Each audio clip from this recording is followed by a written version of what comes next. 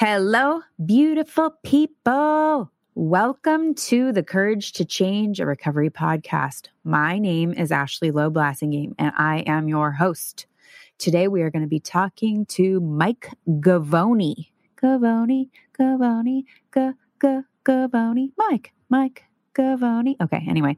So Mike, this is just, I can't even with this story. Okay, so Mike was raised by a single father who was a defrocked Catholic priest. Look up defrocked. Mike Govoni's childhood was anything but traditional. He began using opiates and other substances at a young age to mask the feelings he had associated with childhood trauma. This led him down a path of substance abuse and addiction until he discovered an unorthodox approach to recovery. Now, having lived in recovery for over 16 years, Mike is passionate about helping people in recovery experience healing and transformation. His experience includes supporting 3 major hospital emergency rooms in Boston and helping patients with substance abuse and related complications. He works with individuals and groups both in person and virtually. Mike currently has a thriving private practice working as an integrative holistic recovery coach. He is able to see through the lens of trauma and believes that helping people create a feeling of safety and connection within their own body is essential to becoming well and achieving long-term recovery. Woo! So here's the down low on Mike. Unbelievable story, okay? Unbelievable story. Catholic priest as his father, who in Boston, who gets charged with sexual abuse of other boys, not Mike that he knows of, gets defrocked. So he's no longer a Catholic priest, becomes a priest in a born-again church, continues that. And Mike is living with his dad in this situation, and his mother is taken away from him. All of these childhood traumatic events and really seeing through the lens of this kind of stuff happens everywhere.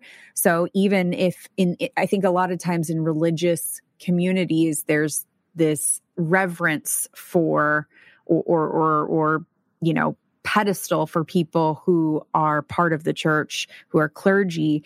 And it's really important to remember that we're all human and we're all flawed. And I think this was a perfect example of this, and how Mike got through something that I think had it been many other people, they would not have been able to overcome the shame and trauma of what happened. And Mike has done that beautifully, and he's used unorthodox, and orthodox, I suppose, is kind of in the AA category, but he's used unorthodox ways of getting sober and living this completely different life, healing his body. He almost lost part of his colon, and he left Western medicine and healed himself. And Mike and I get into the nitty gritty of that because I get real excited.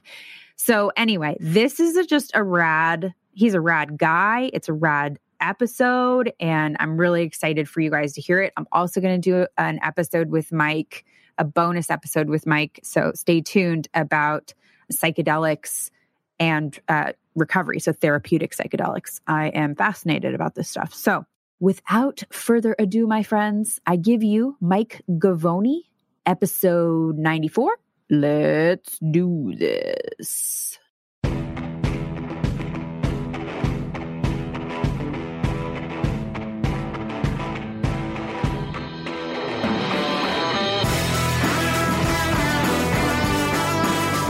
You're listening to The Courage to Change, a recovery podcast. We're a community of recovering people who have overcome the odds and found the courage to change. Each week, we share stories of recovery from substance abuse, eating disorders, grief and loss, childhood trauma, and other life-changing experiences. Come join us no matter where you are on your recovery journey. No, it'll feel like home. Oh, good. I love that. Yeah. We can talk about how we're all handling Brady, like being on a different team, and how I didn't know who I was anymore when I was rooting for the Buccaneers this year, because here I am rooting for them and I'm just lost, like lost as a human, not knowing what to do. I just can't believe that he's performing at such a level for his age, and after what he's already accomplished, and he's still on top. It's just pretty amazing. It is. It's incredible. It's incredible. It's just, I'm selfish and self-centered because I'm an alcoholic, and that's how I work. And so I naturally would like him to be consistent and stay with one team so I don't get confused and I don't feel like I'm rooting for, anyway. But my mother was rooting for the Buccaneers. So my mother hangs the 13 colonies flag outside of her house, not the American flag, the 13 colonies flag and the Patriots flag outside her house. Wow, she's diehard. Oh, yeah. Yeah. So it's very serious. Is Lions Rock a 12-step based, or they're open to all paths? No, Lion Rock is not 12-step based. It's cognitive behavioral therapy based. Our professional programs are, and they encourage people to try any support groups outside of the therapy that work for them. Sweet. Yeah. Are you 12-step? Tell me about are you in recovery? Are you 12-step? What's your deal? So I got sober in 2004. So I think I'm just a little bit over you, maybe 16 years. And ever since I had a spiritual awakening as a result of inescapable suffering and had a shift in consciousness, I never returned to 12-step. Not because I'm better than 12-step or that sort of thing. It's just my consciousness wasn't at 12-step. I was ready for something deeper. And so I left 12-step about 7 years ago, and I've been on more of a Buddhist meditation path. But I think 12-step is great, and it's probably the best fellowship type of program set up. But the verbiage and a lot of it is outdated. It's kind of an older paradigm per se in the way that it functions, I think, amongst the halls. Although other topic that's really interesting is Bill Wilson had a psychedelic experience on belladonna, which psychedelics are part of the 12-step program that he wanted to actually implement. But I guess the World Organization of AA wasn't really down for that. So I think it's kind of like the cabal in government. It's there's shit going on back there that we don't really see. And yet there's a whole other part of AA and what's going on that I think that people aren't privy to. And a lot of people's consciousness aren't ready to hear particular things, but we are going to be catapulted and are being catapulted right now into a higher dimension of consciousness amongst the recovery community and just in general. So we're going to be seeing, psychedelic therapies and these plant medicines come back around to support people from healing from the root of addiction, which I believe is trauma. And people, some are on board right now, some are still fighting it, some don't even know what we're talking about, but a lot of people do. So if I'm the first one to speak on your show and then about that, then great. I honor that. And yeah. I dig it. I love it. And I love, I'm about whatever works, right? Whatever makes you happy. I'm in the business of you getting happy and well, and that looks different for different people. And, it would be like if we all had the same goal weight, right? We don't. And so success is going to look different for each of us. And I'm on that, I'm on that, but that works for me. Interestingly enough, I've been in 12-step, I've been in AA. I went to my first AA meeting when I was 15, been sober since I was 19. And wow, you were fucked up. Oh yeah. I'm just saying. Yeah. Oh no, that's accurate. Nobody's like, I need to stop drinking at 19 unless the shit has hit the fan, right? That doesn't happen, please help me not drink at 19. Yeah, no. So I've been thinking lately as I watch, I love 12-step because it's nostalgic for me. It all the things that I find stupid and crazy about it, I ignore. I went to 8 years of Catholic school. I went to Sacred Heart. I'm not Catholic. And I'm sorry to hear that. Yeah, I know. So sad. I'm just razzing you, Ashley. I'm not sure they wanted me. Let's just put it that way. Yeah. But I see I see the influence. Let's just put it that way. I'm aware of the influence. And what I always think is interesting is so we have people in 12-step who are dedicated to the letter of the text, right? They take the text as the word of God, if you will. And I've been watching over the years how the Bible, I'm going to get crucified for saying this, but like I've been watching over the years how the Bible became out of date, so to speak, because that's what's happened a lot in 12-step is where people follow, like instead of taking the spirit of what was written and applying it to what's relevant today, the people who take the text verbatim and there's no imagination with it as it applies to today, I see how they become outdated and how they seem archaic and create this archaic form of by the book, to the letter. And it reminds me so much of the groups of people who feel that way about the Bible, which is by the letter, how whether or not that's true, I have no idea. I was not given that information, but I can see how in both cases, whether it's right or wrong, whether the information's accurate or not, how it starts to sound super outdated, how the conversations, when you don't update a text through time, when you don't add to it, when you don't interpret based on new information and things that are happening, how it starts to sound that way. And I've been around long enough to see, there's a chapter, Two Wives. It's a perfect example of that, right? And it talks about, and it's super sexist, and I hated reading it when, but that was a sign of the times, right? But it's still there because it's part of that it's a historical document. And so, to me, it has a lot of the, for me, it is church. It is about going and connecting, and it is about being with those groups of people. And it's an easy way to like meet people. But I also respect that it's not for everybody. Yeah, for sure. And I too respect whatever people's path is. And, 12-step for sure had a great influence on who I am today and the fact that I'm breathing and alive and have made it this far. So yeah, paths are many, recovery is one. Or my mentor would say, paths are many, truth is one, therapies are many, healing is one. So we're all going to the same place. We're all, whether it's cognitive behavioral therapy or smart recovery, AA, NA, let's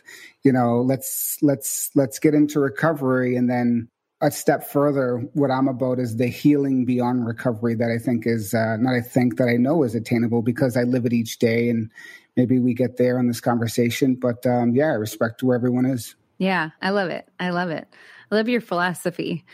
I can tell you've done a lot of work, to get here. Let's talk about a little bit about where you grew up. You had an interesting, unusual upbringing. Tell me a little bit about what it was like. You grew up in Massachusetts and in Boston and had a very, profound experience. We talk a little bit about that, about how you led up to your usage. Yeah, for sure.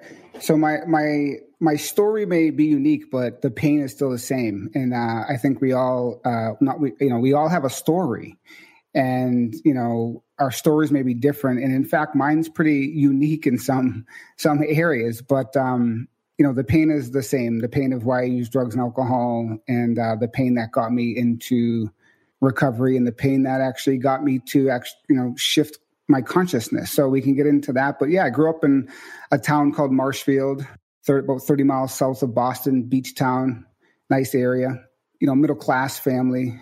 And I grew up on a street called Atwell Circle. And, it was a nice, pleasant street, had some nice kids on it that I hung around with.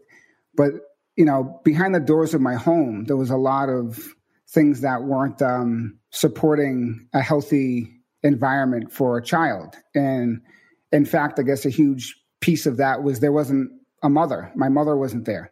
So I was taken from my mother at 3 years old. And I say I was taken because, as we get into the story, my father at the time had an upper hand on her. My father was a religious figure.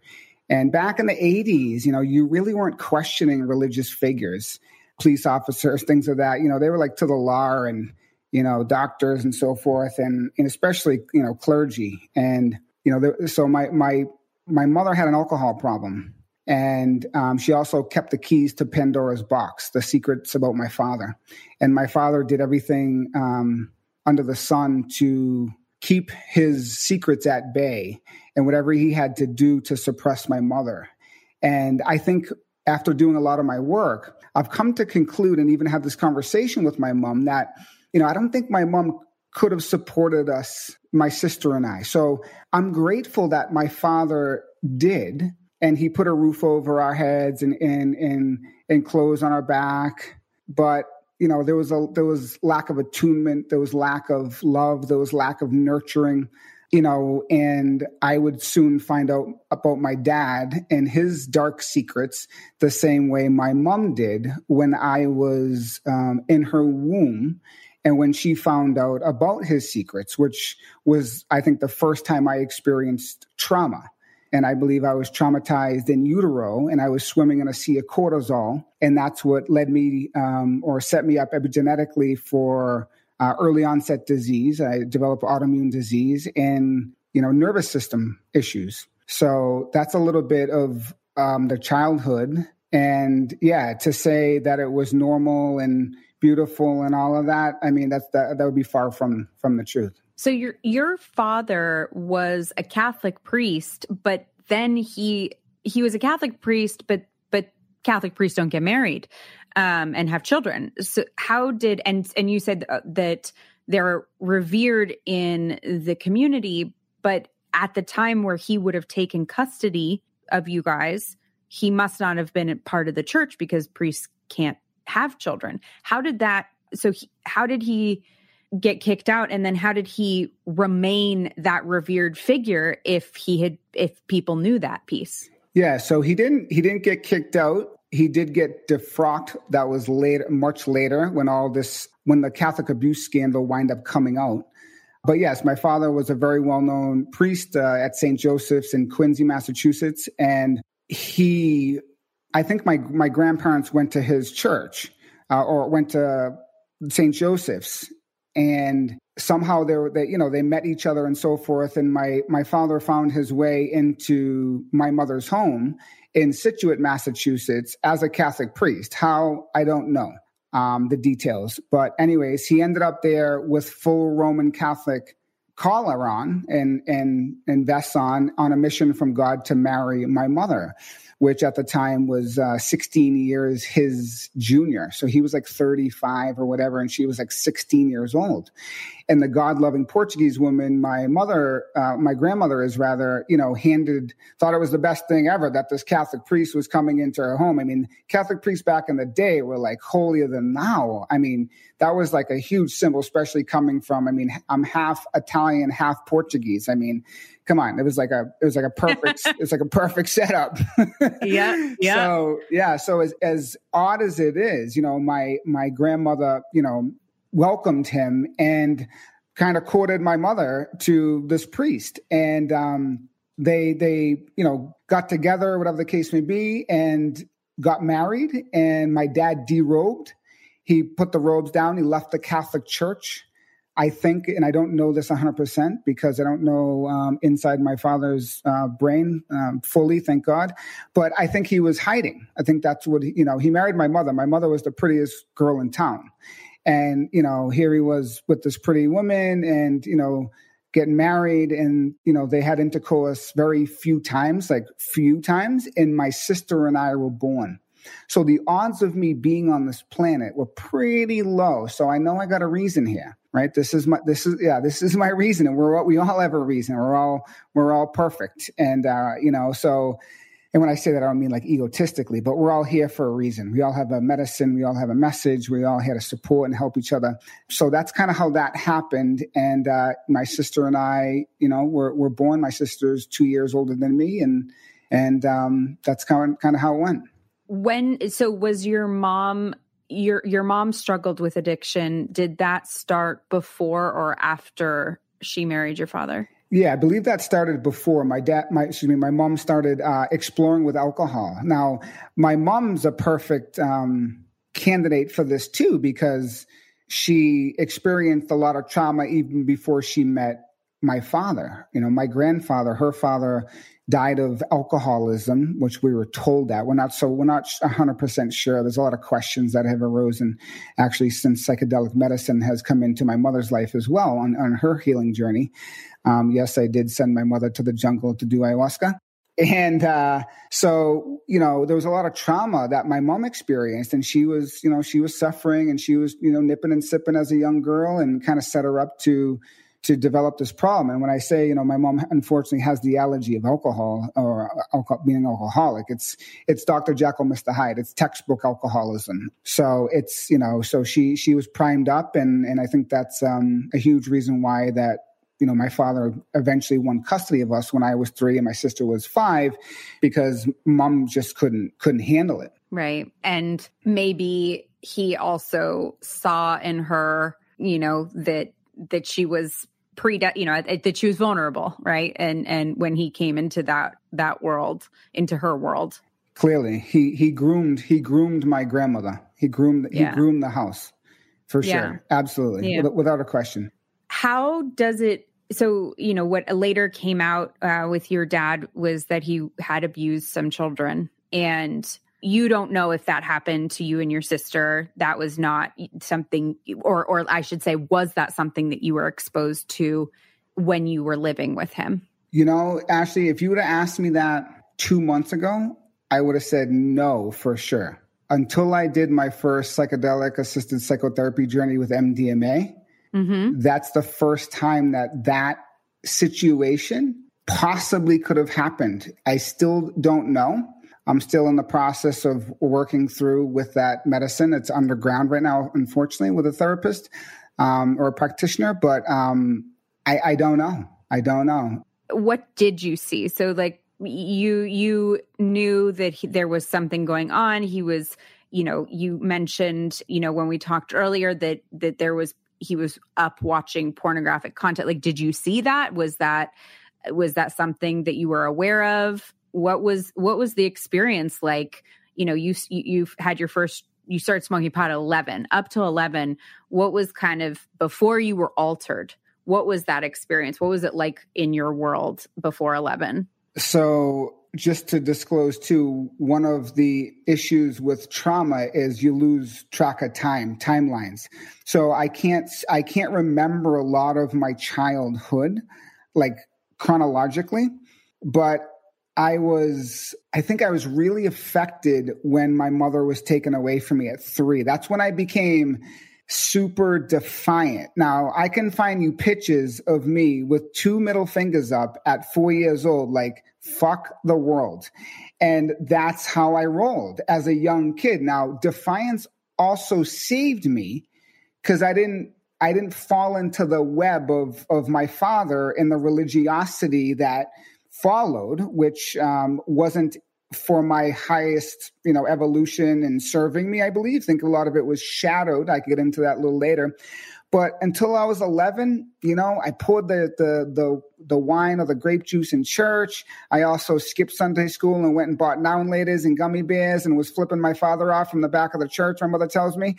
And I was out of control to some degree. And especially when my mother was taken away, I was, so I played street hockey with the kids. I didn't have a good relationship with my father. I can remember since the get-go. And, so I did boy things, but I started to really venture off and seek outside myself when I was young, trying to feel something, trying to find some sort of ease, find some sort of regulation in this little nervous system that was so terribly dysregulated and so, stuck on in sympathetic arousal. Right. Yeah. Yeah. Oh, yeah. Yeah. I love that you said, you didn't have attunement and talking about that, because that's, feeling like you have a parent or an adult who is attuned to what your experience is, to what's going on with you, just connected, like any kind of connection, and is also that safety and oxytocin and the development, right?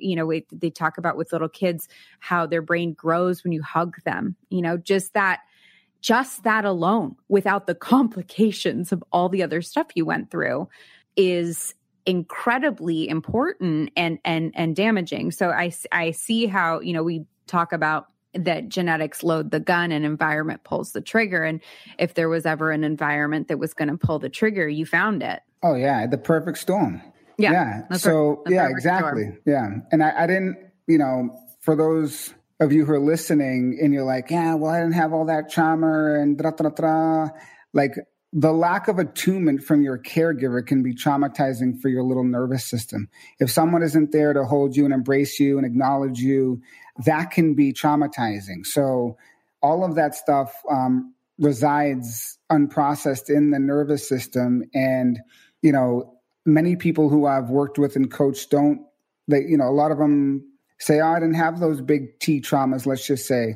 You know, and then you get into talking with them and other things arise and you're like, yeah, that's trauma. You know, you didn't have someone there to hold you and to acknowledge you and to comfort you and to help support your social engagement system. And in fact, a mother is the child's regulator from 0 to 18 or 24 months. That the mother regulates the child's nervous system.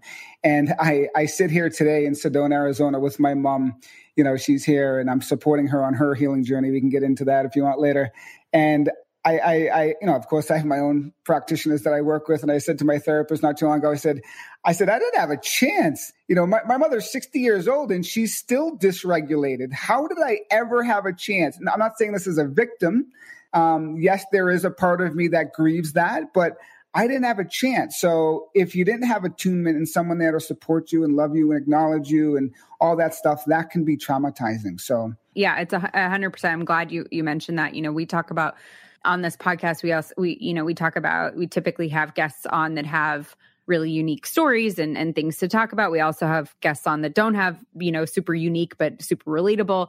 But again, it's all about looking for the similarities, not the differences, right? It's about how we feel. Yeah. And part of my story, and I think I've been gifted with this much ground to cover and multi-dimensionality of my story is to cover a lot of ground. Like, for example, religiosity and religious trauma is for real. Do you know how many people go to AA and 12-step and say they hear God and they're gone? Not necessarily because they've been so many. Yeah, not that they've necessarily been hurt by a clergy member. Maybe I've met plenty of those too, but people that grew up as atheist or agnostic or just don't they're just not into that. Don't resonate with that. So it's really important to recognize that, religious trauma is for real. And I think that's just one of the boxes, unfortunately, I can check off amongst many to cover the trauma story. Yes, absolutely. And I think a lot of people do hear the God stuff. I mean, that's something I hear all the time. And for me, it was a huge turnoff. It was a huge, huge turnoff, but I was desperate enough that I was willing to kind of compartmentalize. Just go, I don't know what you guys are talking about, whatever. How did you first start using? Were you the person who the first moment you used, you knew that you had found your medicine? That's an interesting question. No, I actually cried. I smoked my first joint and cried. And I was paranoid. I was totally outside of myself. And I actually saw a kid on the ice skating pond there. His tooth got knocked out with a hockey stick, and I was stoned for the first time, and I was like all discombobulated. So I didn't think it was something I wanted to do all the time, but I kept chasing it. Booze was something else that when I drank it, it wasn't like, oh, I fell in love with it. I got wasted. I drank my first Mickey's Ice 40 and got trashed, and I was like, that wasn't too fun, but I kept going for more. So I started at 11 with marijuana, and then drinking wine coolers. My fiance laughs at me every time I say wine coolers. She's like, they're spritzers or whatever they are. I don't know what they are anymore.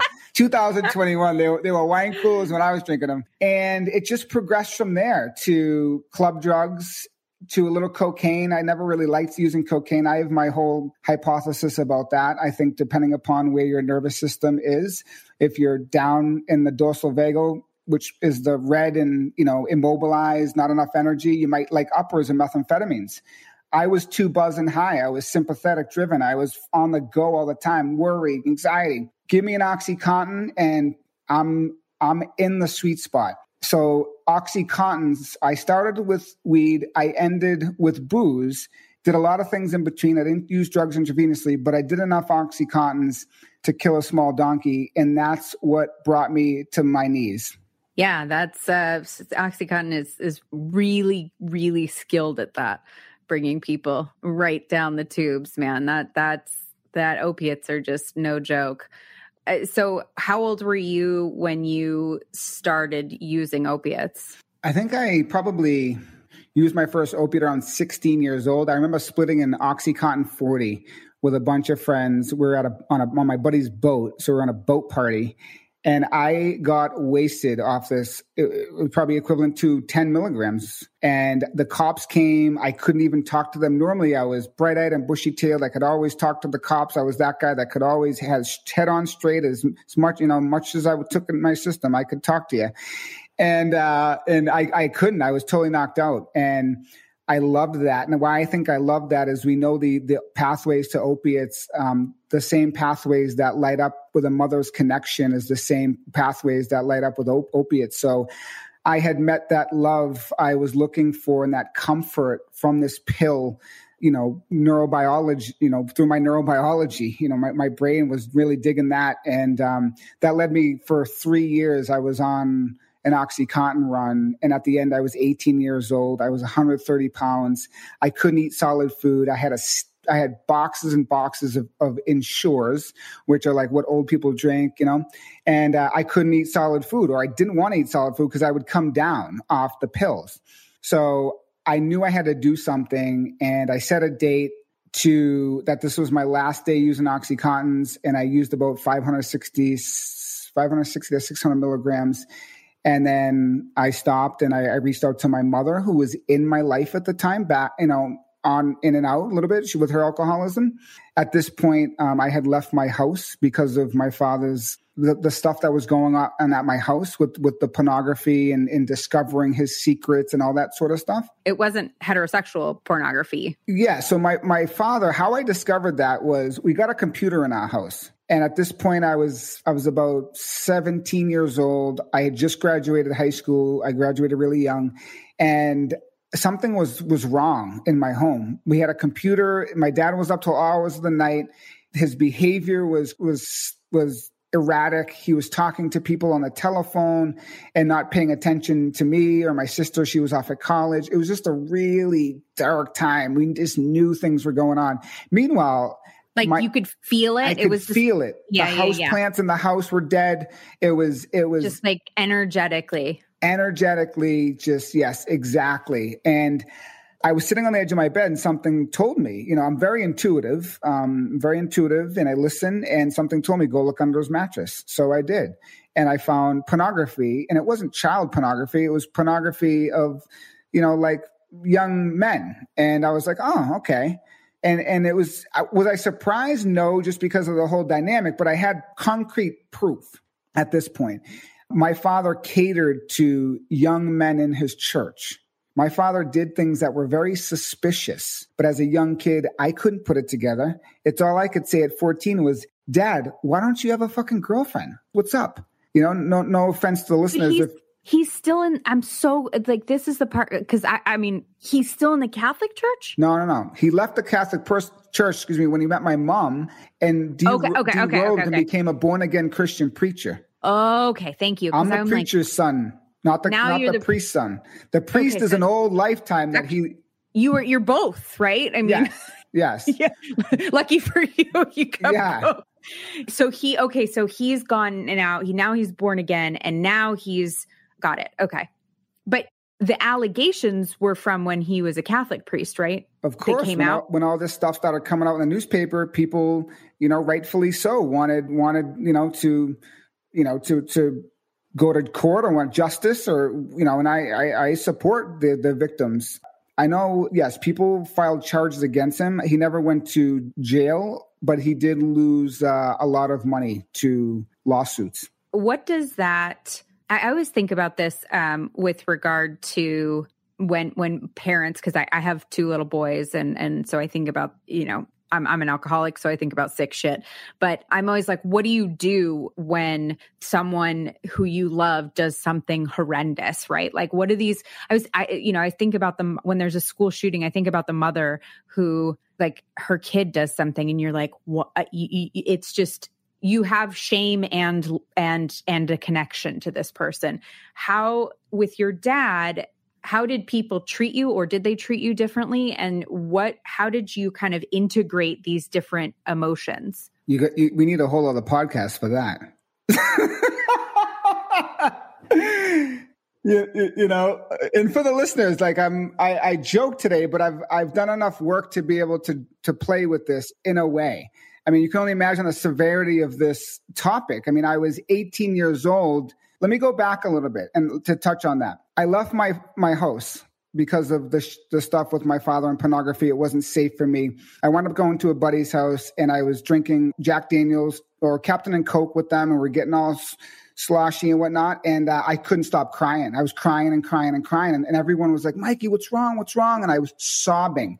And the whole story came out. Like I couldn't hold it in. I was holding the story in. And my father was a prominent religious figure, and he was a substitute teacher in a prominent school, and actually my school as a high school. Right. So I've had my father as a teacher before, which is totally gnarly now that I think about it and talk about it. So I go there and tell him the whole story. And my buddy Anthony, his mother's like, you're coming to live with us. So I'm like, oh, sweet. I'm there's my ticket out. I'm out. But at the same time, I was moving into a house that was, you know, I was the drug dealer with OxyContins, and I was living in with a lot of people and supporting them with, you know, substances. And it wasn't a good environment, but it was better than my where I was living. So when I had used OxyContin for about a year with them, was a little past 18 years old, and I had met my match. Like I said, I couldn't, I was 138 pounds. I knew I was going to die. I couldn't eat food. My mom brought me to my pediatrician's office, and, you know, she said, all right, you're going to get some help for this. I was 18. I sat on this table of my pediatrician, little kid's doctor, with a baby scale next to me. And he looks at me, he checks me out. He's a great guy, Dr. Morin. And he says, you're okay. You're good. You're healthy. You know, you'll be all right. You're ready to go. And I was like, ready to go where? And he's like, you're ready to go to detox. And I was like, go to detox? No freaking way am I going to detox. Not a chance in hell. And when I say that, it was coming from a place that my ego, I couldn't give myself into detox. Now, when I say this, it's not how I think today, but I'm going to tell you how I thought back then. Only losers went to detox. Quitters. Quitters. Yes. Yeah. Okay. Quitters. Yeah. And once again, this is not how I think today. I work with you beautiful people in this community, and recovery is my thing, and supporting you. So I love you. And at the same time, at that point, I couldn't go to detox. I was like, detox? What, are you crazy? I got some methadone on the street. I detoxed myself off of 500 milligrams a day, and I've never touched an OxyContin to this day. 30 days into the detox, this stuff came out in the paper with my father. The Catholic abuse scandal erupted in Boston. Into your detox. Oh, that's helpful. Into my detox at my buddy's house. Mm-hmm. I was detoxing. I had a calendar. They already knew, right? You already came out with it? They already knew. Okay. So which was getting good. Back to your story is, you know, how could, like, here I am, 18 years old. Thank God I graduated high school. Can you imagine going into school and your dad's on a paper of being a pedophile? I mean, I'd rather have my dad be the biggest bank robber, not a pedophile. Totally.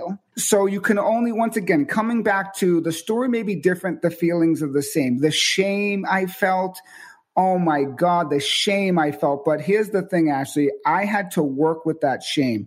The shame wanted me to not hold my head up high in my town, wanted me to not go into this store, that store. And I would go in anyways, because you know what? It took me a lot of time to realize this, but it wasn't me. But right. That was the kind of thing. Like I was exactly what I was thinking. Like, how do you separate, right? I'm talking about the integration of the feelings, but also the separation. You had to do that. This isn't your shame. It's not my shame, but that wasn't just a one and done. That was, you know, I've been healing, you know, with therapists and on my journey for years and years and years. And I had to talk about that story. I had to create some separation between him and me, you know, so I wouldn't take on that. Now, as we get into psychedelics and so forth, did I take on energetic imprints? Oh, you bet your ass I did. And I've had to use different modalities and medicines like psychedelics to be able to, or I should say, they're showing me that. So that's on a deep level. But yes, I had to, create that space, and it wasn't me. And 30 days into detox, I wanted to crawl out of my skin. For anybody who detoxed on opiates, I was out of my mind. And I said, if I can stay sober through this, I can stay sober through anything. So 18 years later, I know I said I've been in recovery for 16. That's because it took me another 2 to put the other hors d'oeuvres down. But I met my match with OxyContins, and they wiped me off the face of this earth, and I haven't touched them in 18 years. And that's kind of how that went.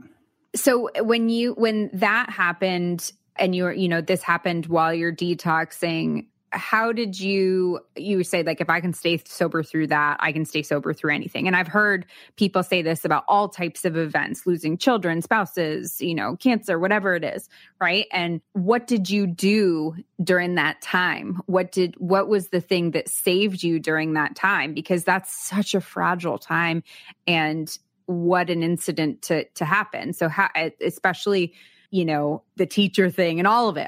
So what kind of cradled you? Well, I think spirit definitely cradled me, whether you call it God or whatever. The divine was definitely with me. The divine was supporting me. I remember having conversations with a couple older, kids that I looked up to, that were like, Govoni, man, you're so much more than this. I like, they could see me, like, this isn't you. My mom, my sister, I was not so kind on those things. As you know, they make you agitated. And so I had some people in my corner that really supported me and loved me. But when you said that, what arose in my consciousness was the gym. There you go. So I wound up going to the gym so I could really get some endorphins going, and I could, and that's a whole other topic that I can speak on if you want to go there. But it's really important because so many of us who are unwilling to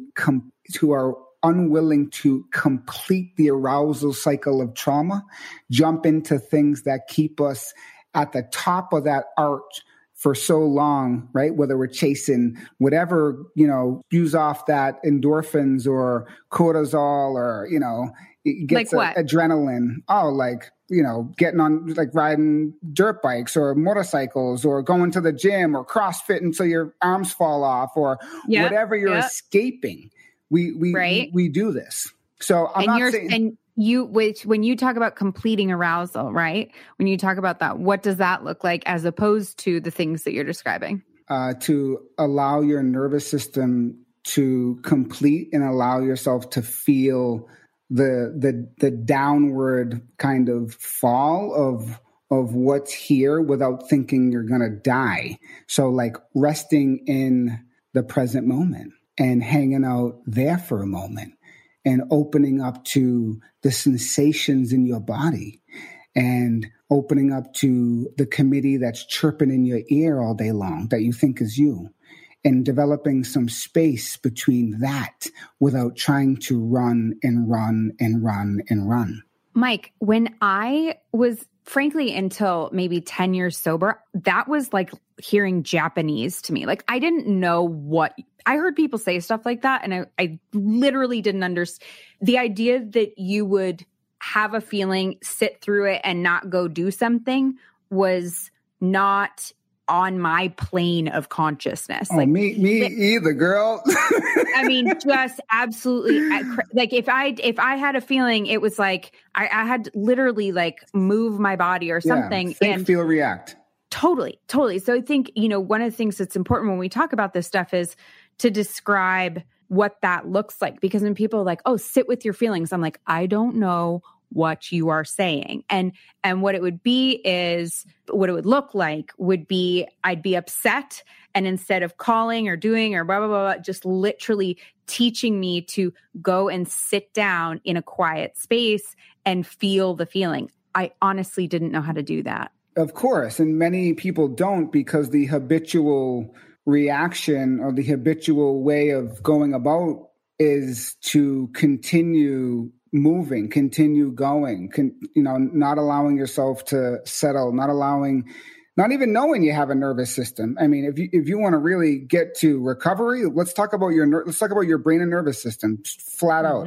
This is the problem, right? Per se. Yeah. So, and later on down the line in this story we can get into is what brought me home to myself was everything I've just shared with you. You know, and you asked me if sexual abuse was part of my story with my dad. I said, I don't know, because I don't.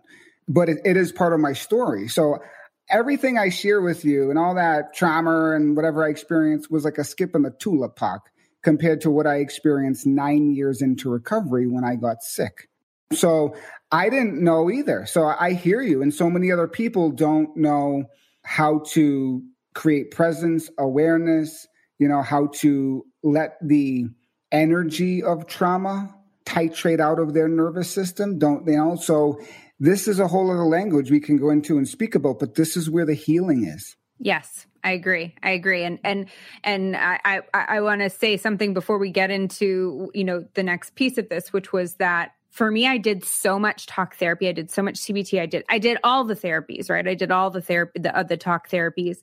And in this past year or so, one of the things that has become really clear to me is that I now need nervous system therapy. Like the talking is not, I've reached the point where the talking has, you know, I've maxed that out. And the nervous system therapy, my nervous system is still stuck in that high gear, is still stuck in that high place. And so now, because I've gone back to therapy, I'm like, why is this not taking? Why is this not? And this past year, 2020, all of this stuff, my nervous system, it's about, you know, that regulation of my nervous system and really working on that. And that requires something different than just talking about it. It for me, it requires something different. And that's been a really interesting journey of different therapies at different times, you know, in your recovery. For sure. And what you speak about is important. And I know your recovery center is all about cognitive behavioral therapy, but trauma resides subcortically. It resides, you know, in the subcortical parts of the nervous system. And you have to begin to address, process, resolve, and integrate that story in an embodied way. Because why we can't sit still is because everything we're running from is inside of us. And that's the trauma. That's the dysregulation in the nervous system. That's the dis-ease. The dis-ease turns to disease eventually. Hypertension, right? Irritable bowel disease, irritable bowel syndrome, cancer. So many of these, fibromyalgia, are the inability for the nervous system to complete and be restored to equilibrium. So the healing is when you begin to become embodied, right? Is when you become, I'll just share with you, when I first got sober, my sponsor said, hey, you got a problem living in the past or future? And I said, well, how's this fool know what I'm thinking? How does he know? And he knew exactly what I was thinking, but not on a trauma level. And I'll take it a step further is you can't access the present moment when you're constantly, let's just say, in a traumatic response. You follow me? Your nervous system, it's in either fight or flight or maybe shut down mode, right? So that's the depression, that's the anxiety. Then you go to the guy in the white coat who has a bunch of degrees and he says, yeah, you're fucked up, you're bipolar. No, shit happened to you and your nervous system is dysregulated and you can restore it and you can regain equilibrium and you can touch your own wholeness.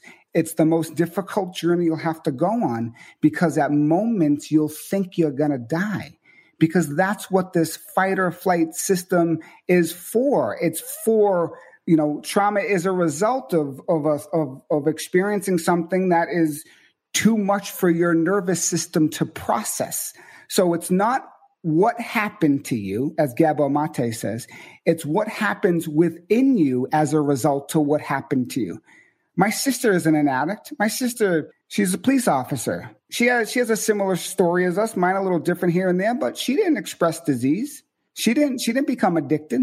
Yep. I have two younger sisters. You can have, you know, same house, different stories. And And I think, you talked about like, you can feel like you're going to die. Look, I felt like I was going to die during a breakup. I felt like I was going to die when I was detoxing, when I was pregnant, all sorts of scenarios. Like that is not the indicator that something is that's going to happen, right? My nervous system telling me I'm going to die, not always accurate. In fact, most of the time inaccurate.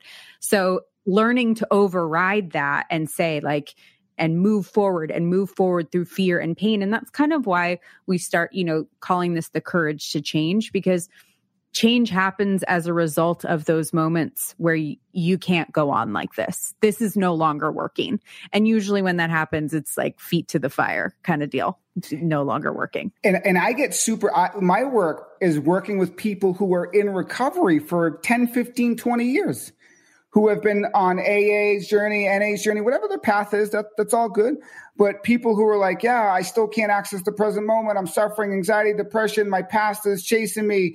All this different stuff is coming up, or, they want to take a more holistic, integrative approach. And it's like, we have to become embodied. We have to, when you just said, we have to override, what overrides that ANS, autonomic nervous system, is consciousness, is awareness.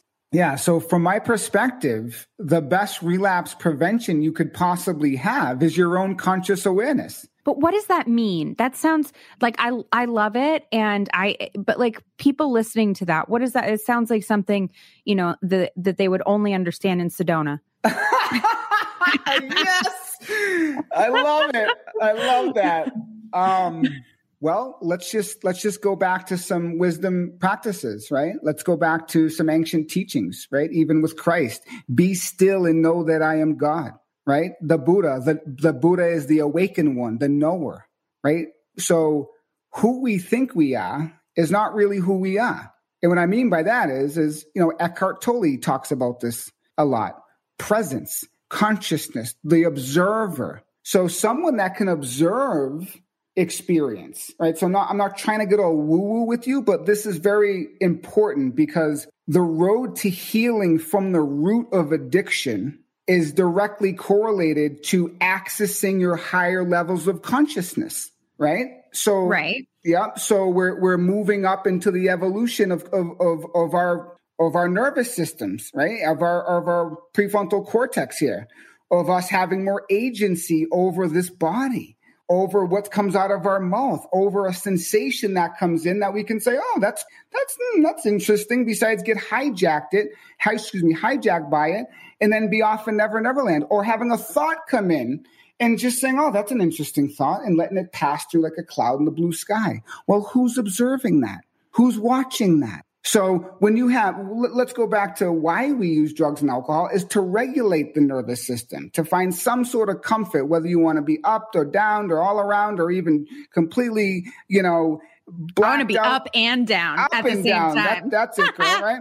Right. So the substance, as Gabor says, always does something. Right, creates that connection, allows us to speak freely. We can come out of the vault of trauma and, tell people how we feel, and we can dance or whatever it does.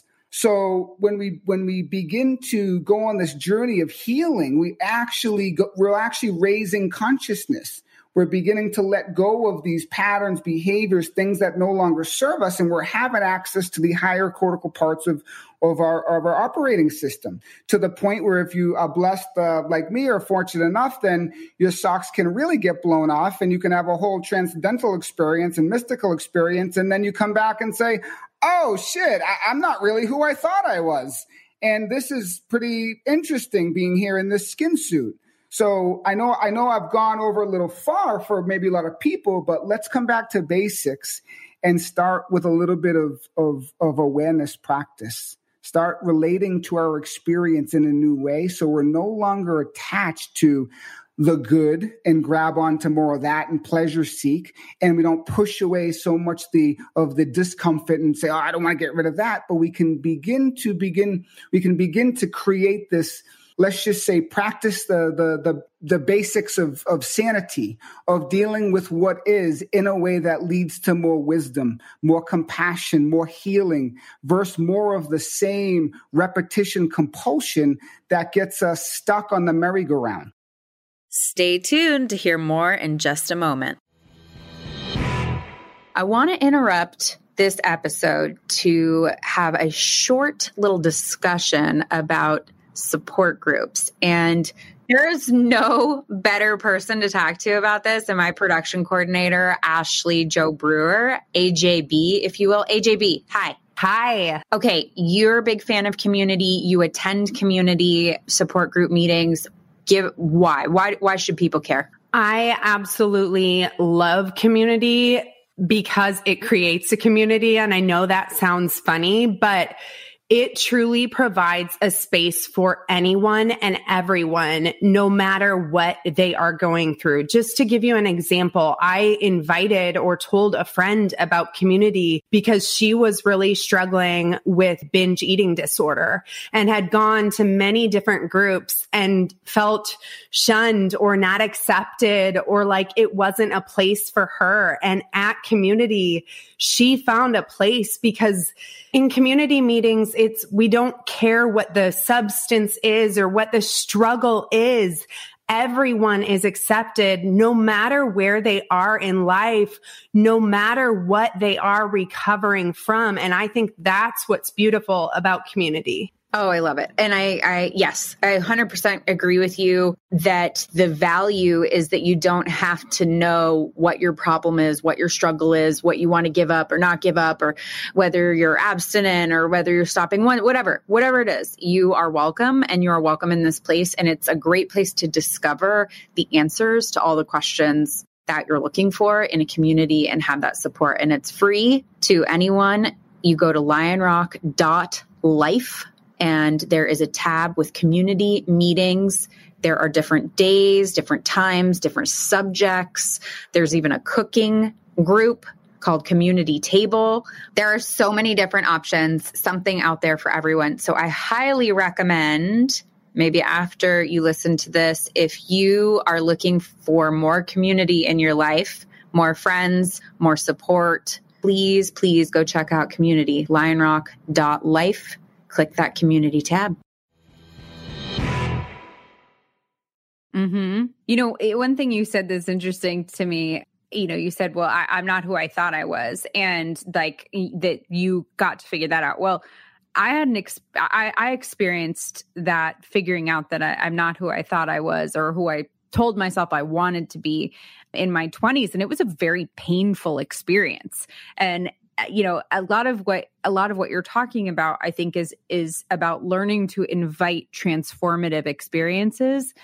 And I think doing that one step at a time, like over the course of your recovery, part of doing that is learning to show up authentically, just every single day, doing something where you feel authentic, because over time, I think it brings the ability to have that consciousness. If I had tried to just sit with myself in the beginning, I probably wouldn't have stayed sober. Yeah. So everyone's at a different place. Everyone needs, some people may need a little bit of this and some people may not need this, but they need a little bit of that. And yes, so I very much agree with you. If you told me to sit, you did tell me to sit and meditate actually in 12-step. That's the 11-step prayer. Sought through prayer and meditation to improve my conscious contact with God as I understood him. For the first 9 years of sobriety, I was not sitting in meditation. I was in the gym twice a day. I was running triathlons. I was running from any sensation or feeling that you could possibly, want me to feel. So then there comes the day where you have the potentiality to bloom your lotus, when you get that friction or whatever it is that you need to wake up. So it can be in long-term recovery. If you're in long-term recovery right now, I'll speak your language. If you're miserable and you're still doing the same stuff and the patterns and behaviors are still driving your life and you can't have, you can't open up to intimacy and relationship. And this isn't, I'm not saying negative things. I'm just saying habits that I had, right? I couldn't commit in a relationship. Women was scary because I had an alcoholic mother. Couldn't stop the running. I was in the gym building up my armor twice in the day, so you couldn't get close to my heart. I was, chasing external things, money and finances and prestige. And then at the end, I had to face myself.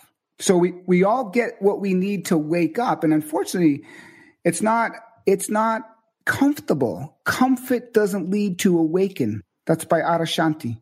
Comfort does not lead to awakening. And I'm concerned with your consciousness as someone who's in recovery. And it could start off by being, for example, I am a somatic experiencing practitioner, right? I'm currently going through the training. And when I talk to someone and say, okay, just pause for a moment, they tell me something they went through, experienced, and just take a moment and stop and check in with yourself. What do you feel right now? My chest is so tight. I feel like my throat is constricted. Okay, let's be with that for a moment. Right? Then you can guide them to is there a place in your body that feels comfortable? Well, my right toe feels good. Beautiful. Let's use that as a counter vortex and let's begin to notice that. And then trauma is all about creating safety, or trauma healing is all about creating safety, creating trust, and then beginning to explore what's in the body below the clavicle, because the issues are in the tissues, and we can begin to hold space for the story. And the story isn't even that important.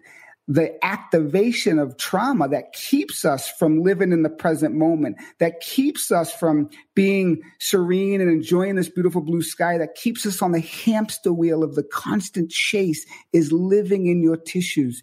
And that's where we have to titrate and move out so you can actually feel comfortable in your own skin and have access to the present moment.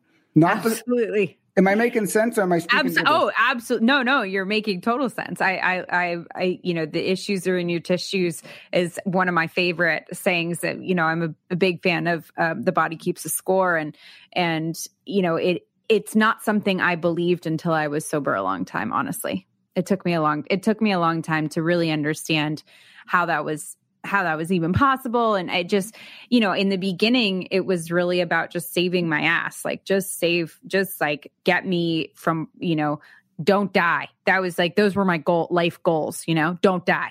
And then my life goals got a little bit better, do something, whatever. But it was, I remember talking to my mom about, when I was a teenager, I was like, you're embarrassed of me, or blah, blah, blah. And, I just how I perceived that she perceived me. And, she was saying how she was once with a group of people who were talking about their kids getting bad grades, or their kid, something to that effect, something of that, they weren't getting into the right school, or they won't, blah, blah, blah. And my mom thought to herself, that is the least important thing. I could not care less about that. I want my child to live. Those are the stakes. Those are the goals, the goalposts.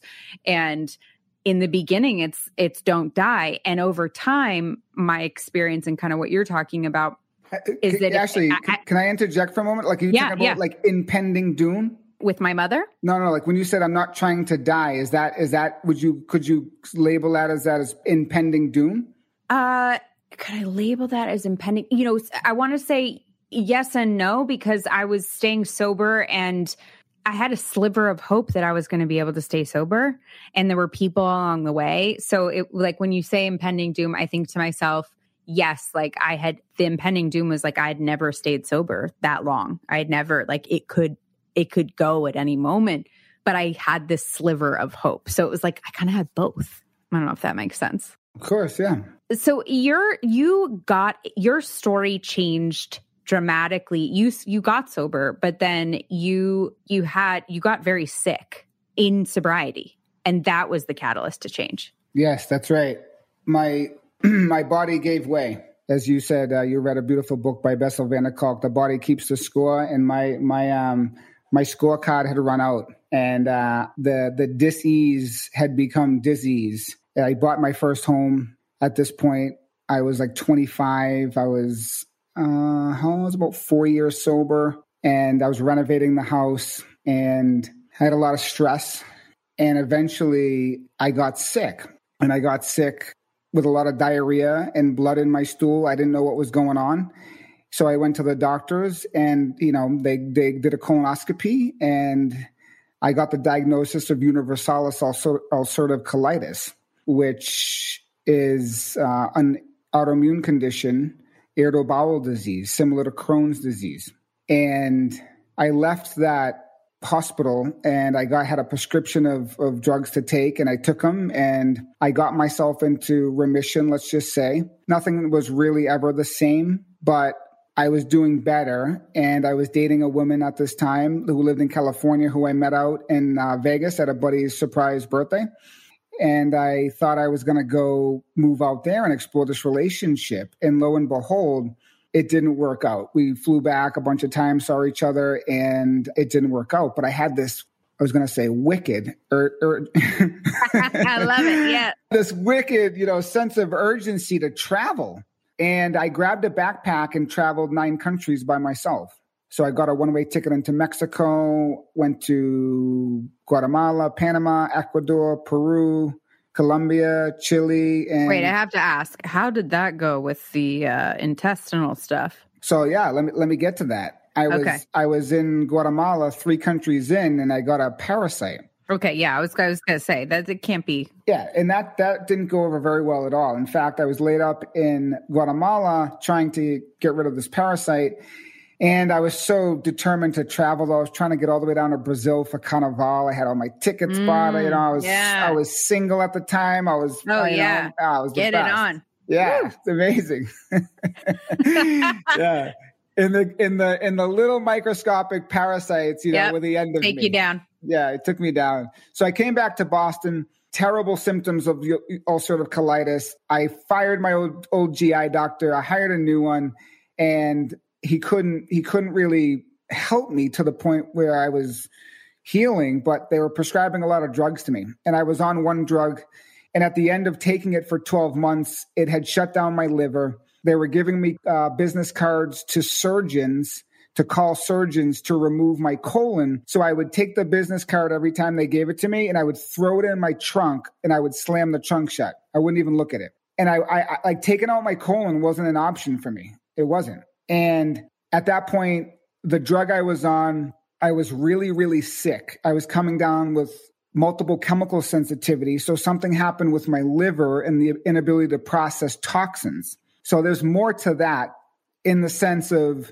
when I smelt the chemical, it would go up the olfactory nerve, and the sense of smell is the only one that goes directly to the amygdala. And it's so close to the hippocampus. That's why when we smell things, memories come back like this. And of course, the traumatic memories can come back to people. So I was hyper aroused to the umpteenth degree. Now picture your worst day with anxiety times 100,000, where my amygdala was stuck on. I was completely in a horrific fight or flight response.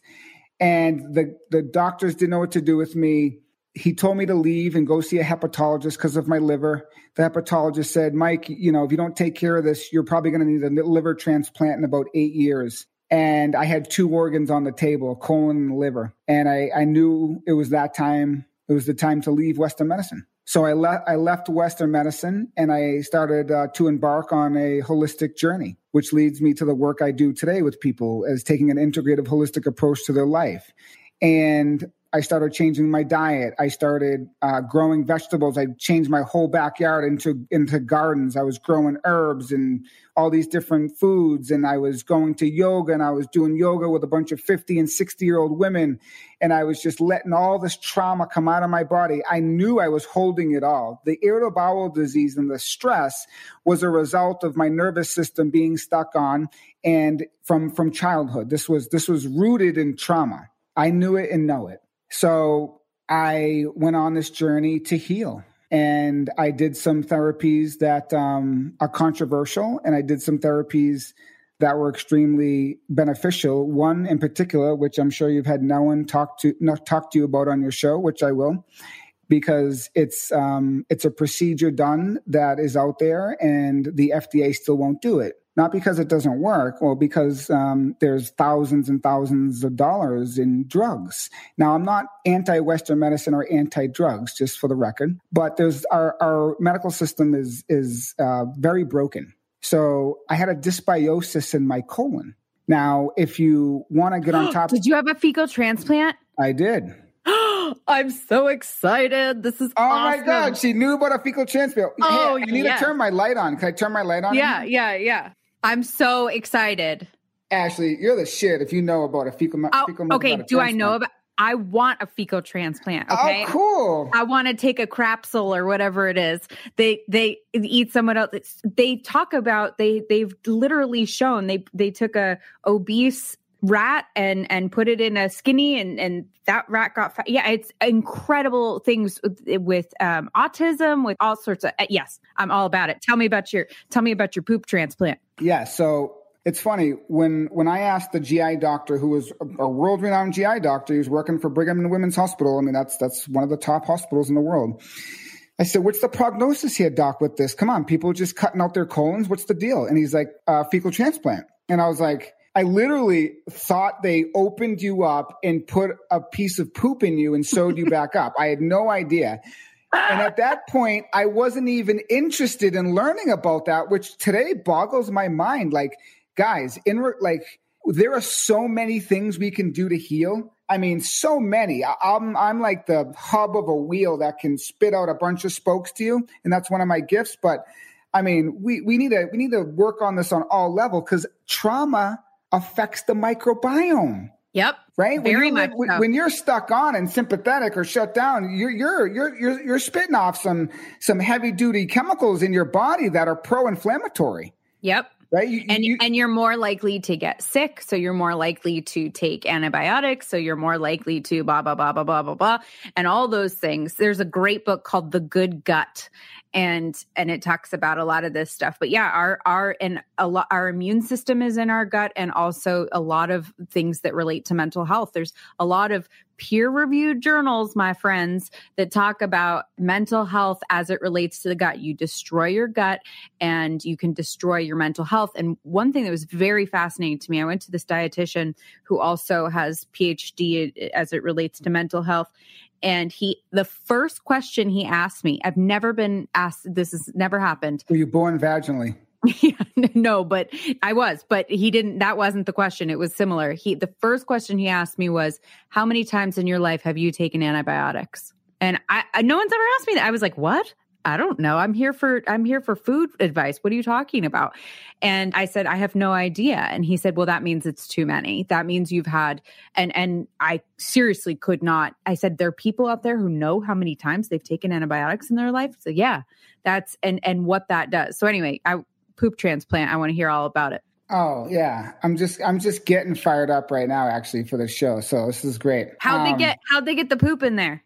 Okay. So real quick, just to piggyback what you said about mental health. How many people have mental health issues who are in recovery? I mean, it goes hand in hand. Every single one. Yeah. So let me just put that out there. Once again, when you have trauma and you're dysregulated and you're shooting off a bunch of hormones and cortisol and interleukin-6 and you're super inflamed rather, your brain is going to be affected. Your body's going to be affected. You might have a dysbiosis, which means you have a very high amount of bad bugs and a very low amount of good bugs. So we know today that the bugs are turning on and off inflammation in our bodies. Not only doing that, they're making the neurotransmitters that support your brain health. 90% or whatever the case may be, don't quote me exact, but somewhere super high like that. 90% or a little less of the serotonin is made in your gut. Come on, we gotta start looking at this. The days of going to 12-step meetings and eating Dunkin' Donuts and drinking coffee, we have to think bigger. Do you know Zach? Do you know Zach Bush? Okay, I have like the world's biggest crush on Zach Bush, and if he ever hears this, I will leave my husband and marry him, and I think he's amazing, and I have like a brain crush. He's just, every time I hear him talk, it's just the best thing I've ever heard. Have you taken his supplement? I've been really curious about that. No, I haven't. I should, just to support him. I know. You should. Yeah. I should. Yeah. So back to the poop transplant is I am sick as a dog. I have 2 organs on the table and these docs looking at me going, we don't know what to do with you. So I leave Western medicine and I hire a functional medicine doc. At this point, I can't even breathe the outside air. Now, when I say I can't breathe the outside air, I'm not lying to you. I had to leave my corporate job because of the janitorial closet that was not too far from our office had a bunch of chemicals in it. Everyone's wearing perfumes and deodorants. Now, I have always been able to smell acutely, and this situation only exacerbated that to the point where, let's just say, a gift of having a good nose turned into an extreme liability, and now I'm hyper aroused and my amygdala and brain is on fire from smelling chemicals. Okay, so if you have a chemical sensitivity, that's an indication that your immune system is already perked up. Talk to me more about that. You can contact me later. But so here I am, don't know what to do. I start researching everything. I hire this functional medicine doc. I fill out this paperwork, lots and lots of paperwork. And she gets back to me and says, oh yeah, I know what's wrong with you. And I'm like, oh my God, I was just at Brigham and Women's Hospital and these dudes don't know what's going on, but you do. And you're in Idaho, Boise, Idaho. I'm in Boston. Like, let's connect. And sure enough, she helped save my life. And I talk to her to this day. I still work with her here and there. And I told her, I said, I've been researching a lot about fecal microbiota transplant. She did a poop analysis from Genova Labs. I had a dysbiosis in my gut and I wanted to do a FMT. That's the short abbreviation. So I didn't know where to get healthy poop. So yeah, that's the other thing. You gotta be careful what kind of poop you do. Yes, people, please don't stick someone else's poop in your butt without. Yes. So. No.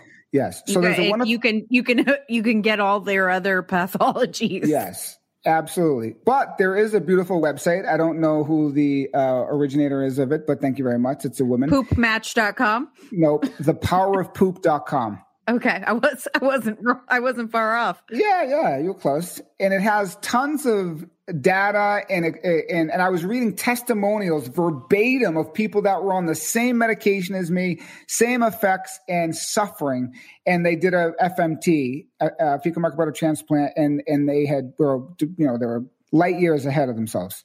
So I said, I'm doing this. And I started to follow my intuition, right? And at this point, do you want me to get into the spiritual experience I had first or keep going on about the FMT? I mean, hit me with all of it. What's Well, here's the other component to healing. And this is why I'm really supportive about the shift in your consciousness. This is what needs to take place, right? Carl Jung says we don't become enlightened by imagining images of light, but by only making the darkness conscious. The things that are driving the subconscious, we have to make conscious so they stop driving our life, including eating terrible food and getting ourselves into situations that isn't supporting our health. So I began to practice meditation because I was overstimulated, and I began to listen to my body. And I'll get into the spiritual experience later on, but I was first time I was slowing down. I couldn't run. I couldn't jump on my bike. I sold my $2,000 carbon fiber road bike to a buddy because I never thought I'd be able to ride it again. So once again, going back from where we were earlier actually is, when do we begin to slow down and begin to be with things as they are? Well, for me, when your ass and brain is totally on fire and you can't run anymore, that's what it took me. So I'm always intrigued by what it takes for people to actually stop and wake up. And it's a lot. And like you said earlier, having an ego death and losing who you thought you were is extremely painful. Now we're getting into the work of spiritual transformation. But before that, let's talk about poop. Yeah. So I reach out to a buddy and I say, dude, he's good looking guy, got good skin. He's muscular. He's in shape. I said, bro, I'm struggling. Like my buddies knew what I was going through. I go, can you donate your poop to me? Right. That was a pretty vulnerable place to go. Yeah. But, right. Yeah. But if you told me to sit on your head and spit nickels out of your mouth and you'll be cured, give me all the nickels you got. So he says, yeah, I'll do that for you. So ready, audience? Yes, this really happened. He would take a fresh, poop in the morning. I would go get it. Now, this isn't crazy. right? This isn't great. I don't care if it healed you. I'm still gonna laugh. Yeah, oh man, girl, I'm with you. Look, you'd go get it in the morning, like your day. Okay, wait, how did you get it? What'd you do? The crazy thing about him, he was so regular. I asked him, I go, were you vaginally birthed? Yeah. How many times were you on antibiotics? Yeah, Did your mother breastfeed you? Give me the lowdown, bro. Like I get now. Do you have some sort of sexually transmitted disease that you can't pass to me? So going back to my functional medicine doc, for the record, I'm not giving anyone medical advice, but this is you just don't do a fecal microbiota transplant without doing proper tests. I had his blood work done. His doctor was in on it. His doctor knew what he was doing. He supported it. His doctor knew about FMT. We got all his blood work done. I paid $500 at the time to get a Genova test and see his microbiome. Now, Ashley, check this out. This is wild, guys. You ready? Your primary care doctor, for the most part, is not going to know this shit. The labs came back for his poop analysis, and my functional medicine doc looked at it and said, ask your buddy if he has a toothache. From the microbiome. Sorry, I'm yelling. From the microbiome. I go, hey, bro, you got a toothache? He goes, oh, yeah. I go, dude, my functional medicine doc popped positive for this little inflammatory mark because of a tooth. Wow. So talk about like moving from an old paradigm. Your boy, Jack Bush, would be all over this. Oh, talk about moving from an old paradigm to now my functional medicine doc going, oh yeah, he's got a toothache. Everything was cool for me to do it. I would go to his house. He was so regular every morning, the same time. I would go there. I would get it. I would drive back. Now, remember this, at this point, talk about the hero's journey. I couldn't even work. I couldn't even function. I was so sick and I had 2 organs on the table. I bring it home and I make what's called a poop slurry. So you take distilled water and you mix it. Uh-huh. And this is, guys, ready? The Chinese have been doing this since the 4th century, calling it yellow soup. When another dog eats another dog's poop, there's something in that poop that dog needs. Oh man. Okay, wait, hold on. You following me? I'm here. They called it soup and then you lost me. I was thinking about soup and hold back up. Did you drink No, absolutely not. Okay, Come on. I was like, No. Well, hey, you were the one talking about you wanted to take a poop pill. I still to this day never took a poop pill. Crapsule. Yeah, Crapsule. The other people who are in on this, like, just checking, who are behind the scenes right now must be getting a kick out of this podcast, who are doing the editing, whatever. But anyways, so you make a slurry with it, and then you like when I said about the Chinese, this isn't a new therapy. Everyone's like, oh my God, a fecal microbiota transplant? No. We've been doing this for a long time. So I took it, made a slurry. I would screen it, right? And yes, I would have gloves. I would have even a face mask on at some point, but it's tested. It's good to go. And then I would put it in an enema bottle. I would put an enema tube to it and I would put it up there and I would give myself an enema. So I'm inoculating my colon with healthy bacteria, probably trillions of bacteria. And lo and behold, my nervous system, my immune system began to turn on, right, in a healthy way, and I begin to have solid bowel movements. And you must have had to. So you had to do it. How long did you have to do it? Because they have to colonize, right? So you have to do it enough that they actually You want to know how long I had to hold it for? No. I mean, yes, but no. What? Like how many days? Like how often did you do it before you started to notice results? Like you can't just do one enema and have it be. Yes. And just to back up here, I am so open about this because do you know how many people are suffering from irritable bowel disease? I have clients that have irritable bowel disease that are in recovery that haven't linked their biography and their biology of what happened to them. I got one kid right now who's in total remission, right? Off doing a deep work of healing his nervous system. So he's not spewing off all these cytokines, which are causing inflammatory bowel disease. There's a lot of components to this, but people, this is amazing. And I'm an open book. So you want to do it for about the recommended 10 implants, 10 days in a row. So that was challenging. I had to wake up and do all that and to hold it in a perfect situation overnight.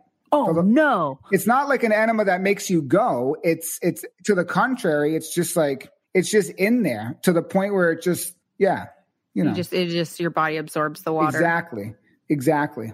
So this is deep what we're talking about, but all of this is correlated. Now you might be, you could look at another way your body expresses the dis-ease. I mean, asthma, obesity, what's underneath it. And I'm not here to say, every single person who has an ailment has trauma. We all have trauma in some way. We live in a traumatized society. Right. COVID is traumatizing right now. We all have masks over our face. We can't, see each other's facial expressions. We're social distancing. We're social primates. We're made for touch. We're made for connection. So healing my irritable bowel disease was irritable bowel disease was a journey in itself. And you did, for the record, you did heal it. So today I don't have active irritable bowel disease. Do I know when there's some inflammation here and there? Sure. Do I have blood in my stool and diarrhea? No. Do I have, normal bowel movements? Sure. Is my belly still struggle at times? Do I have to take digestive enzymes, hydrochloric acid? I'm on top of my stuff to function optimally with autoimmunity, but no, it does not. But you were at the verge of losing organs. Losing a colon. Yeah. So, talking about going from that to where you are is, in my book, healing. Yes. So as my mentor taught me, all sickness is homesickness. All healing is self-healing, a journey back home to your true self. This is the same for addiction. If you want to look at addiction as a disease model, which I don't, but sure if you want to, but the dis-ease.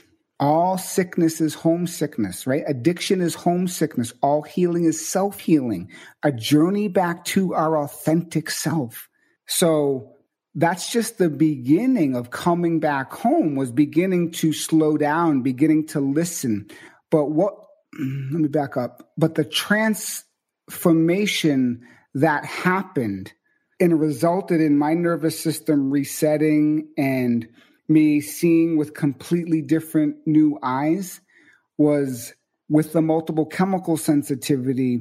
I couldn't even be in the environment. So the diesel fuel, gasoline, all these things were triggering me. So I would find refuge in these state parks near my home. I lived near Cohasset and Hingham at the time, beautiful World's End. I would go there and I would practice meditating and practice walking and being present, because what was happening in my psychology or my mind was I was taking the present moment, and it was painful to be with all these physiological symptoms, and I was projecting it in the future. You know what that equates to? Suffering. So we don't suffer in the present moment. Suffering takes time. So we can be in pain, but suffering and pain are less, pain is inevitable, suffering is optional. So I began to notice through stilling my mind, through practicing meditation, that where my mind was going with the physiological symptoms, where it was going and projecting was a terrifying place. Now, true story, my functional medicine doc at the time had a population with multiple chemical sensitivity. I'm not the only one on the planet that has this. And if you have it, I do. Okay. My compassionate heart, just rains on you and anyone who has this. Right? I can't, for me, it's around propylene glycol, vegetable glycerin, any kind of perfumes, any of that, and I will get a migraine and a bloody nose and can't be around it. So any kind of vape at all, I completely deteriorate. Did you used to vape? I did briefly, but I was around a lot of people who vaped, and I was around a lot of vape, and it poisoned me, and so then I developed this chemical sensitivity. All right, so maybe me and you have a talk off the air, and we can just, I'm more than happy to give you some insight or people to contact where you can begin to address that, because at the end of my road here with that, I was contemplating suicide, and I was going to jump off the Tobin Bridge in Boston because I was so hyper aroused that I was suffering so dearly. And the beautiful thing about that is, if you ever heard the quote, no mud, no lotus, is the suffering, the darkness with that taproot of that lotus flower. She taps down in through the water, into the mud, the murky, dark, stinky mud. And then she has this beautiful taproot that comes up, and she sits on a lily pad and she opens and blooms. And she's a beautiful, symbolism in the Buddhist tradition and other spiritual traditions. But we need that darkness to awaken consciousness. So everyone who's in recovery has experienced enough suffering to awaken consciousness. And that's where I get really excited about it, because this is an opportunity, or pain as teacher. Illness is opportunity to awaken consciousness. Addiction is teacher. It's an opportunity to shift your consciousness. So here I was in the woods. Now, when I say meditating, I wasn't like, I'm going to meditate for 5 minutes. I was suffering so bad. I sometimes had to say, Mike, make it to the next stop sign, driving my car 10 feet down the road, and just be here, just be here, just be here, just be here. So I had to stop this monkey mind that was connected with the smell sensitivity going to my amygdala. Now, your amygdala is your threat detecting machine. For all you guys out there that are experiencing trauma, your amygdala is sensitized. It's probably a little bit more active than it should be, especially if you have anxiety and you worry and all that jazz. So nothing's wrong with you. Your neurobiology needs a little upgrade and tweaking and calming and all that, which is the healing of the nervous system and brain. So let's talk about the real stuff we need to do in recovery. A 4-step? Yeah, great. How about let's retrain your nervous system? That's what I'm about. Anyways, so I began to meditate, and I had a profound mystical experience. Now, when you say, okay, Mike, tell me about it, it's beyond conceptualization. It's ineffable. It's beyond what the mind can come up with. So the best thing I can share is I got to experience the truth. Now, in Buddhism, right, or let's just say in Christianity, the Christ conscious or Buddha nature or Atman, right? These places of awakening, ascension, right? The chakras and moving up, and I had a full blown moment where I didn't exist. There was no me. There was no body. It was pure blissful consciousness. Now, at this point, this was I was going through the crucible weeks and months, and I was reading books. I had left the company. I was seeking. I would show up at drum circles, yoga centers. I didn't know where I was going, but I couldn't be at AA meetings with a bunch of people smoking. I left AA. I started a whole different path. And I had this profound awakening experience that shifted my whole perception on reality. So there were many beautiful things that happened during that time. So it's to have the whole totality of things, you have to have both the darkness and the light. And I was going through these moments of darkness, and then I would pop out to like touching the present moment with just the stillness of mind. And it was beautiful, right? As Thich Nhat Hanh says, the miracle isn't walking on water. The miracle is walking mindfully on the green earth, is to be here. The kingdom of God is in the present moment. But a lot of us don't have the opportunity to touch the present moment, because we're all in these trauma responses. We're all stuck in this mind. We can't access the moment. We can't slow down. When you work with coaching, and talk with people, and obviously if you're coaching them, they're self-selecting to you.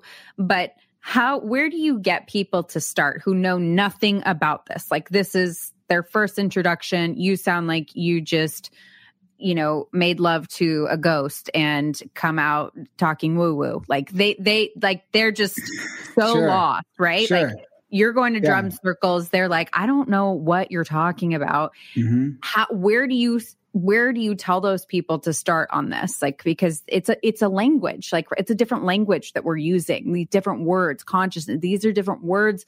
They're not accessible to everybody. How do you show people that bridge to this new language? For sure.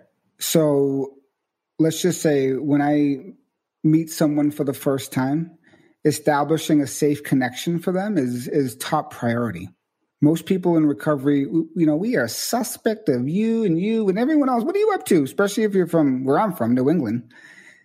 So establishing, and also if you're a traumatized victim, you're like a threat detecting machine. Your nervous system is primed to determine or detect who's friend or foe. But this is below your consciousness. This is a pattern you may not even be aware of. Or maybe if you're listening to this for the first time, a light bulb may go on and say, holy, I do that all the time. So establishing safety with them, establishing a rapport with them, just listening to them, letting them just, and really allowing them to just slow down a bit and just to notice their environment, right? We're all on Zoom now. So let's just take a moment to just feel this chair beneath your sit bones for a moment. Let's just take a moment to drop in and look at maybe a certain color in your environment, or maybe there's a window in front of you and tell me what you see out the window. I see these trees and they're swaying really beautifully in the blue sky and these clouds. Oh, let's take that in together for a moment. Let's just notice that, right? And then let's just notice how that feels. Oh, when I take it in, I feel like, we may even see them just take a breath, right? And already in that moment of just orientating to their surrounding, we take 70% of our information in through our eyes. So this is a great sense store to begin to access what's here. When we're stuck in here our whole life, we don't know we have this thing called a body. We don't know actually what's around us most of the time. We're stuck in the story. We're stuck in the proliferation of thinking. So the first step is to establish safety, connection, and let's just drop down a bit. Let's hang out. Let's get real curious about what this is about. And just to share with you is a lot of people are like, oh, I don't want to tell people my story, what I've been through. The story isn't even really that important. It's what's going on in your body. Now, you need some context to begin to see the activation or what's here. And what I'm explaining about here is in a specific situation where I'm establishing presence. Now, most of my clients are dysregulated. If you're in recovery and you haven't done your trauma work, you're dysregulated. What do you think the addiction was about once again? The attempt to find that restoration balance and connection within your own body and outside of it. So acclimating to the here and the now is a great first step. And that's kind of where we begin. Do you have books that you are like, this is my go-to, when people are starting out on this new journey? Do you have books that you highly recommend? Well, yes and no, depending upon where each person is at. Some people come to me and resonate with Buddhism and the Buddhist teachings, right? I have another client who's a Catholic, which is great. That's his faith. It's his faith and his prayer. Great. I wouldn't recommend a Buddhist book to him, but there's even the point where like the body keeps the score is it's a little heavy, for someone. Would I recommend that if I thought they could take it? Sure. So yeah, there are books, but I'm more interested in moving beyond the cognition. I don't want you cognitively getting involved in this. I want you embodied. I want you embodied. So let's connect with your breath in this moment. Tell me what you notice about your breath. How are your feet right now? Are they on the floor? What's that like to feel rooted and grounded right now? What's it like to notice you have support from the back of your chair and from Mother Earth under your feet? What do you feel in your body when we bring that sense of awareness and presence together? I'm more interested in this besides any books. Books are great, but once again, healing trauma, you can't start from the top down. I know your people at your office would probably want to crack me in the head. It's a bottom up. And can you have both? And there's a lot of, there's the jury's out on a lot of it, but I start by exploring what's here. Yeah, I like it. I mean, I think, and for us, for me, I could speak for myself, and is that it's all stages. It's all different stages. And I needed the CBT at this stage, and I needed, I needed to peel the onion, and that I wasn't ready to do that deep work in the beginning. So it was just, again, like those goals were really, basic and moving on. And then it's a much different story. But in the beginning, what's interesting is it's not any less important or life threatening today as it was in the beginning, right? The work that I need to do today is still as important as the work of don't die, because for a person like me, if I don't do that work, I do die. That's how that goes for me. So it's the stakes are the same, but the chapter is different. Yes. So I hear you, and I very much agree with everyone is at a different spot in their process and needs different things. That's why a good practitioner will know what you need in that moment. Right.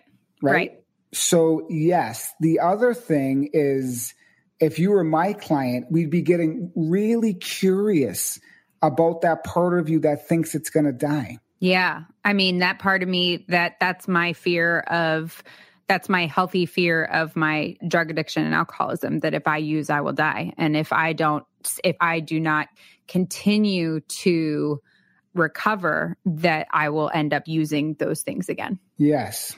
And that part of you that's holding the fear also is holding the wisdom, in the aspect that the old pattern of trying to keep you alive in whatever way worked for you. You might have been using drugs and alcohol, right? Because sometimes that's what they do in the beginning, or that's they keep us alive. So bringing a deep sense of curiosity to that, and really beginning to notice that these parts of us that hold the trauma also hold the wisdom, and to, once again, making that conscious so we can begin to let go of that forward motion of trying to, I got to do this, I got to do that, because I got to stay alive and stay in recovery, and I got to keep going my recovery. If I don't do my recovery, I'm going to die. And I'm not saying you're doing that, but hey, there's a lot of people doing that, right? If you go into 6 meetings in a day, I'm going to tell you there's deeper work to do. Yeah, that's definitely not what's happening. But you're right. You're right. I heard someone say, I can never get enough meetings. I'm like, oh, I absolutely can. So we become dependent or codependent on that.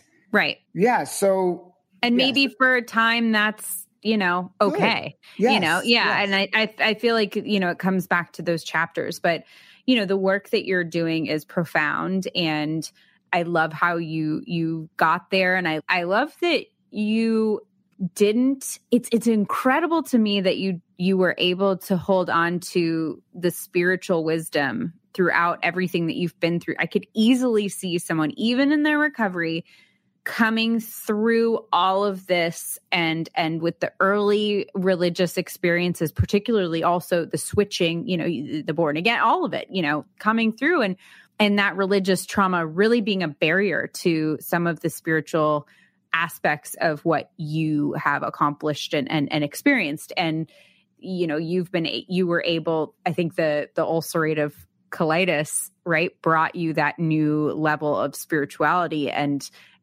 desire to live. And it's just really your journey is really cool. Like really, I mean, I'm sure there are parts of it you're like, yeah, that wasn't so cool, but your journey is just really phenomenal. And the twists and turns of it are really beautiful, and mostly because of where it ended up. Right.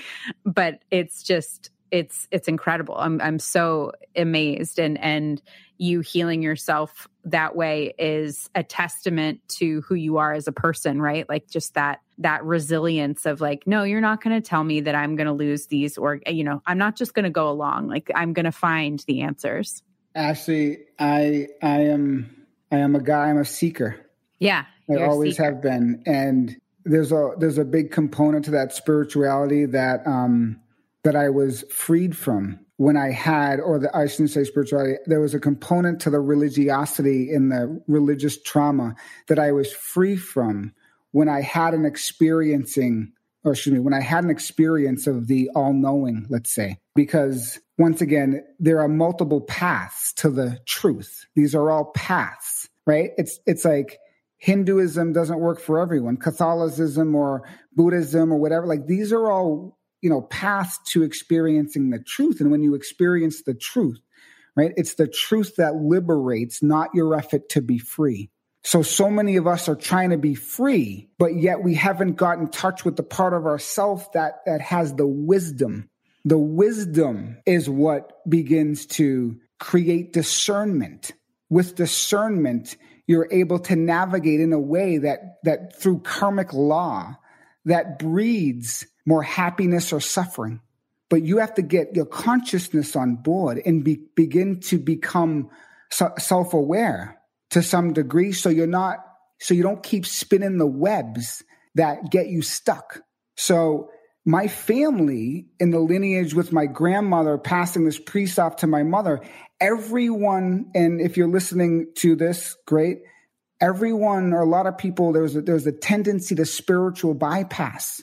And this is heavy in the recovery community as well, right? Everyone, not everyone, once again, but a lot of people in the 12-step, right? They throw God around like it's no one's business, and oh yeah, I'm spiritual, and no. Okay, great. I hear you. And what does that really mean? And, how in touch are you with the moment? And how are you behaving? And how are you treating your loved ones? And so we can't just just give it up to the old God. We have to embody and live in a way that connects us to the deeper aspect within ourselves. That is God. God is within, it's without, right? Be still and know that I am God. And that's a moment that I got to experience that shattered that old framework of the dogmatic Christianity like a shattered glass.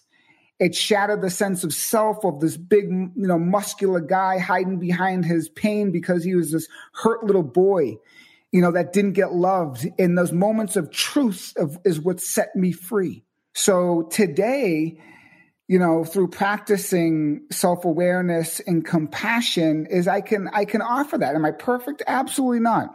Ask my mother and my fiance and my sister will tell you. You follow me?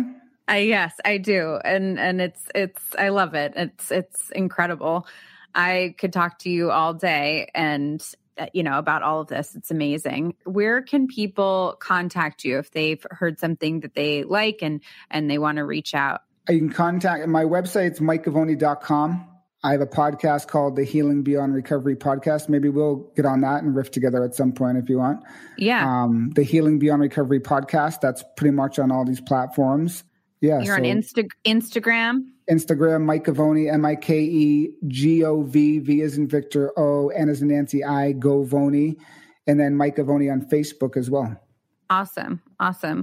I'm absolutely going to follow up with you. And I think a lot of people listening to this will reach out because, the stuff that you're talking about is so relevant, especially today, and getting in touch with ourselves. And I think 2020 made the world pause. I think there's been a world, a paradigm shift all over. And the stuff you're talking about is a big piece of that. So thank you so much for talking to me and telling me your story and sharing with me about your poop enemas. I am so grateful and I loved every second of it. Perfect. Thank you for having me, Ashley. Thank you. This podcast is sponsored by lionrock.life. Lionrock.life is a recovery community offering free online support group meetings, useful recovery information, and entertainment. Visit www.lionrock.life to view the meeting schedule and find additional resources. Find the joy in recovery at lionrock.life.